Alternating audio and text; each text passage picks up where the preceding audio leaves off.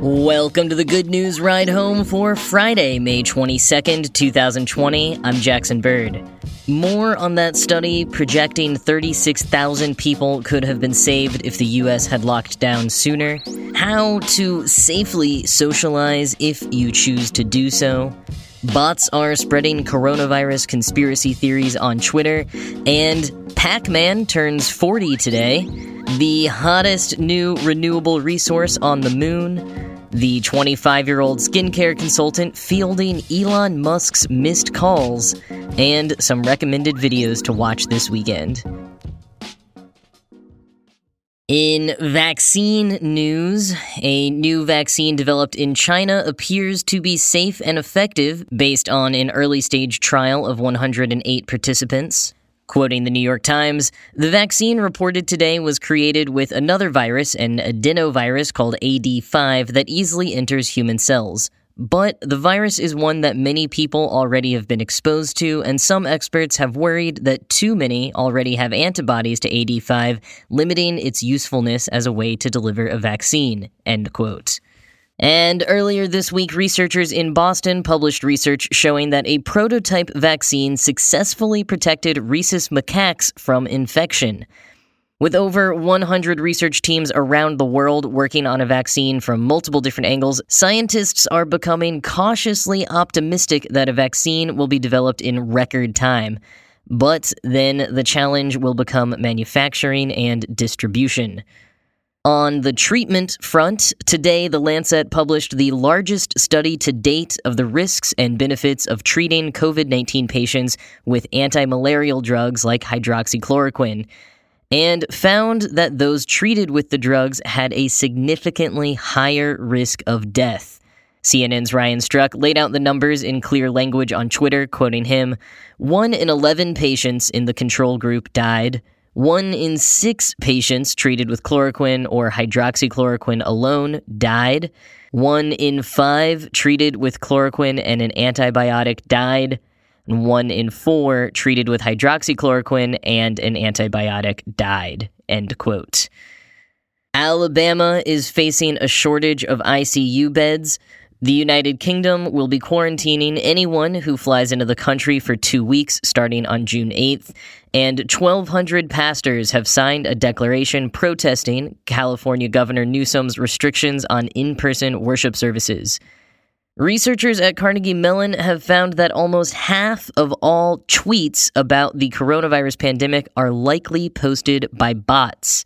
Quoting NPR, researchers culled through more than 200 million tweets discussing the virus since January and found that about 45% were sent by accounts that behave more like computerized robots than humans. Researchers identified more than 100 false narratives about COVID-19 that are proliferating on Twitter by accounts controlled by bots.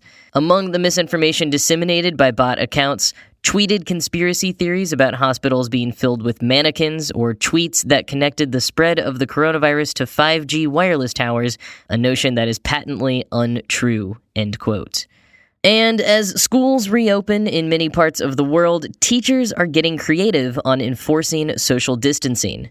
To help students conceptualize and stick to the distance, one elementary school in Shanxi had them construct 1-meter-long wings to wear on their backs all day throughout school. And it is pretty freaking adorable, if I'm being honest, so definitely go check out the link in the show notes to see a photo. Yesterday, I briefly mentioned this new study that says lockdown delays in the U.S. may have cost at least 36,000 lives. It's a pretty bold statement, so I thought I should follow it up with a little bit more background on the study today. So these numbers come from disease modelers at Columbia University in a new preprint that has yet to be peer-reviewed. Quoting the New York Times, the findings are based on infectious disease modeling that gauges how reduced contact between people starting in mid-March slowed transmission of the virus. Dr. Shaman's team modeled what would have happened if those same changes had taken place 1 or 2 weeks earlier and estimated the spread of infections and deaths until May 3rd. The results show that as states reopen, outbreaks can easily get out of control unless officials closely monitor infections and immediately clamp down on new flare-ups. And they show that each day that officials waited to impose restrictions in early March came at a great cost. End quote. The model showed, quote, if the United States had begun imposing social distancing measures 1 week earlier than it did in March, about 36,000 fewer people would have died in the coronavirus outbreak. And if the country had begun locking down cities and limiting social contact on March 1st, 2 weeks earlier than most people started staying home, the vast majority of the nation's deaths, about 83%, would have been avoided, the researchers estimated, end quote. The study notes that by the time social distancing was put in place in mid-March, it was too late in many places. Quote, tens of thousands of people had already been infected by that point, researchers later estimated, but a lack of widespread testing allowed those infections to go undetected, hiding the urgency of an outbreak that most Americans still identified as a foreign threat, end quote. The Times does point out, however, that while most Americans agree with and have followed social distancing measures, they may not have done so when the disease didn't look as serious. The model here is based on the assumption that just as many people would have taken lockdown measures just as seriously without visible proof of disaster before them. So it's an interesting study to show the importance of continuing to take this seriously and acting more quickly in the future. But there's only so much we can do with what-ifs and retrospective discoveries. They won't bring back the people that we lost.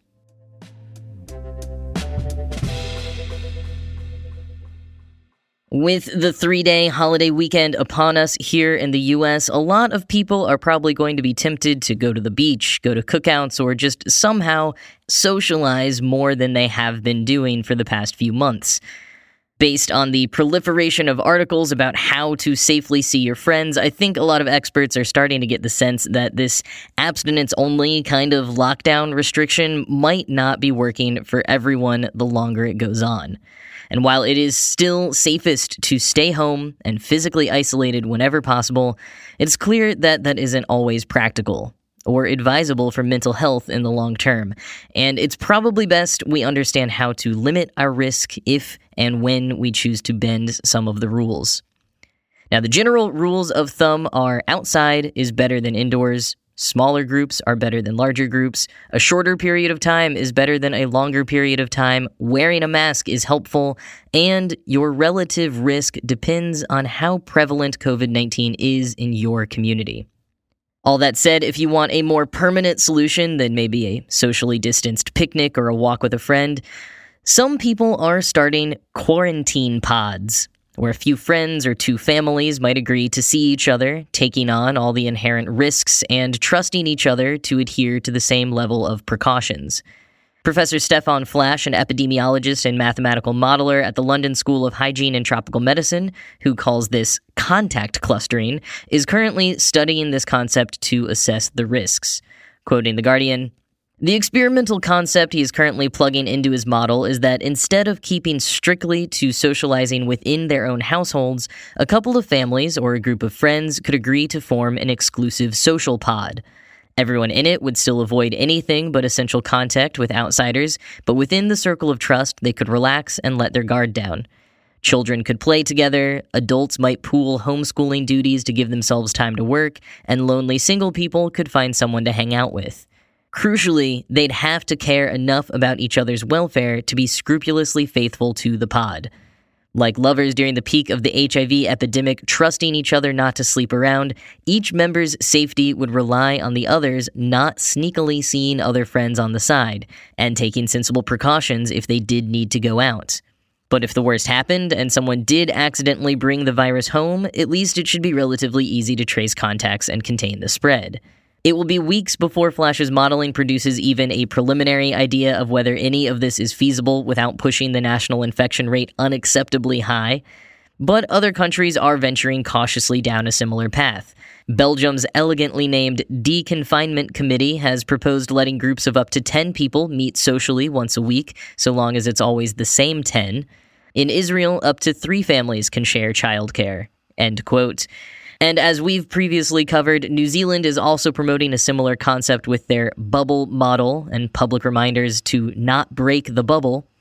Now, while these bubbles or pods or clusters may serve as a lifeline for some people, I think it's very important to keep in mind that loosening restrictions in any way will have some risk.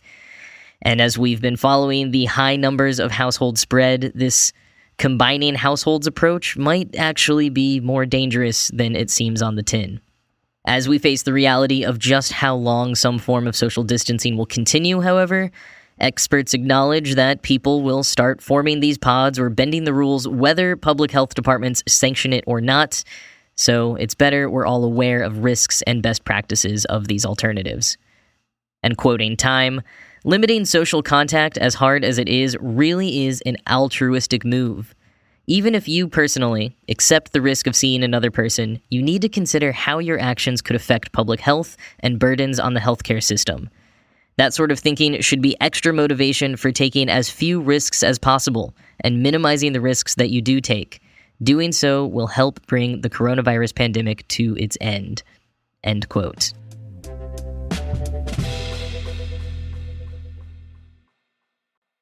And now for some good news. It's Pac-Man's 40th birthday today, and to celebrate, Indivia announced that they used AI to recreate a fully functional Pac-Man game from the ground up without an underlying game engine after having the AI watch 50,000 play sessions of the game. The new AI model that created the Pac-Man replica was created by Indivia Research's GameGAN. Quoting Mashable, the GAN in GameGAN is an acronym for Generative Adversarial Network. In short, a GAN is actually two neural networks working at cross purposes, hence the adversarial, toward the shared goal of learning enough about a thing to create a convincingly real version of it. Not a carbon copy, mind you, but something that could pass itself off as a real, if different thing. End quote. GANs are the underlying AI tech that enable the creation of things like deepfakes, but this is the first time GAN-based neural networks have been used to emulate a game engine, said Sung-Wook Kim, an Indivia researcher and lead author on the project. Quote, "We wanted to see whether the AI could learn the rules of an environment just by looking at the screenplay of an agent moving through the game. And it did." Indivia's Reb Liberadian, vice president of simulation technology, told Mashable, quote, "It learned all of this without having any concept of how the game mechanics work in the code. It observed it just like a human might." End quote. You can see a trailer of the GameGAN version of Pac-Man at the link in the show notes, but it won't be available for gameplay until later this year. But before then, in June, Twitch will be launching a playable version of Pac-Man called Pac-Man Live Studio on the desktop version of the site, and this will mark the first game built directly into the Twitch platform. In the meantime, though, to celebrate Pac-Man's 40th birthday today, don't forget to spend some time playing the good old Pac-Man Google Doodle.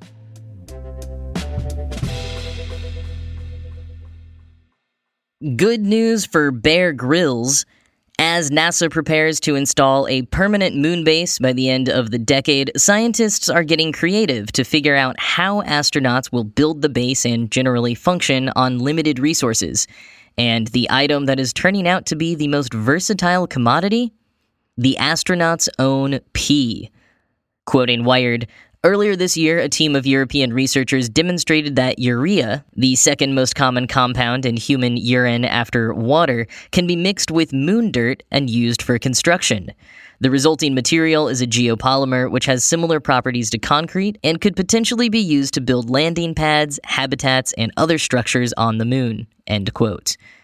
Most of that infrastructure will likely be built using 3D printers, but even so, the geopolymers will require a lot of water.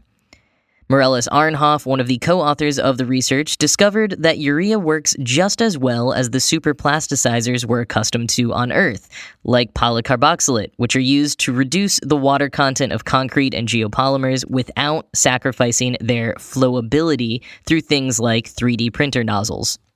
The researchers propose storing the astronauts' urine in a tank and harvesting it for urea, as opposed to normal protocol of filtering out contaminants and recycling it. Others are more skeptical of this plan, however. Phil Metzger, a planetary scientist at the University of Central Florida and an expert on lunar resources, doubts there will be enough pee to go around on the moon, and thinks it's more likely geopolymers will be brought from Earth or created using water mined from lunar ice in the South Pole.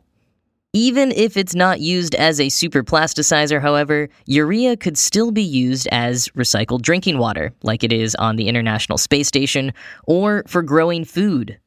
Quoting again, urea decomposes into ammonia and carbon dioxide, and certain types of microbes are great at converting ammonia into nitrate salts, a common type of fertilizer.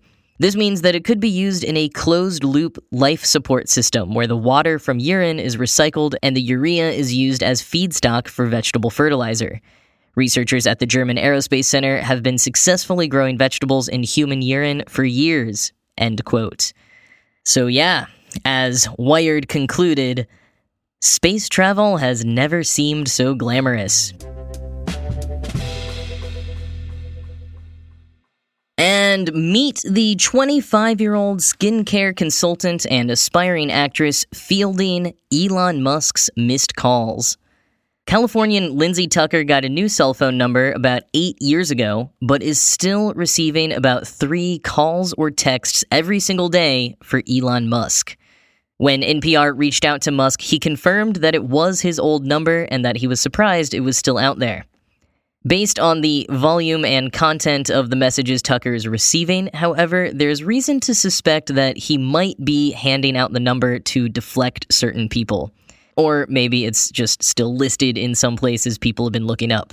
Whatever the cause, Tucker responds to most of the messages she receives to let people know they have the wrong number and she can't help them further, something she says can sometimes feel like a full-time job, but is also pretty amusing and a fascinating insight into the life of one of the world's most famous CEOs.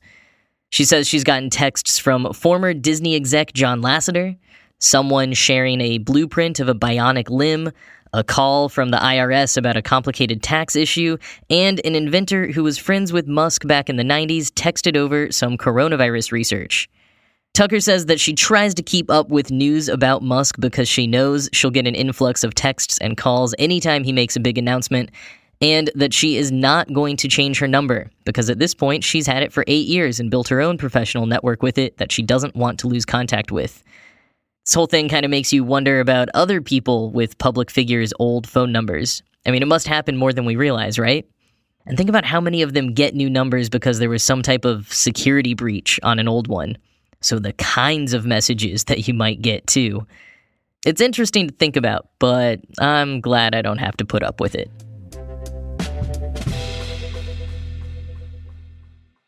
And before I leave you today, I thought I would just share a few cool videos that I've stumbled on this week that you can queue up over the weekend to help distract yourself from everything going on. First, David Lynch has been posting daily weather reports to his YouTube channel from his home in LA. They're just of the local weather as he observes it outside his window, so not super useful if you live somewhere other than Los Angeles, but still worth watching 1 or 2 or even more of the videos because everything about them, the lighting, his office, his voice is just so very Lynchian. A musician going by the name of Cornelius Link has created a medieval-style version of Foster the People's Pumped Up Kicks. Here's a quick preview.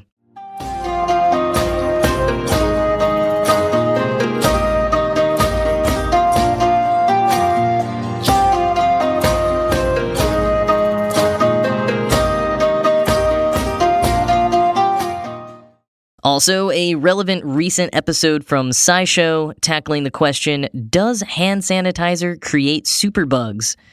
And finally, a deep dive on why some remastered music videos, like Smash Mouth's All-Star, look so terrible, while others, like Wham's Last Christmas, look pretty spectacular. Tom Scott investigates.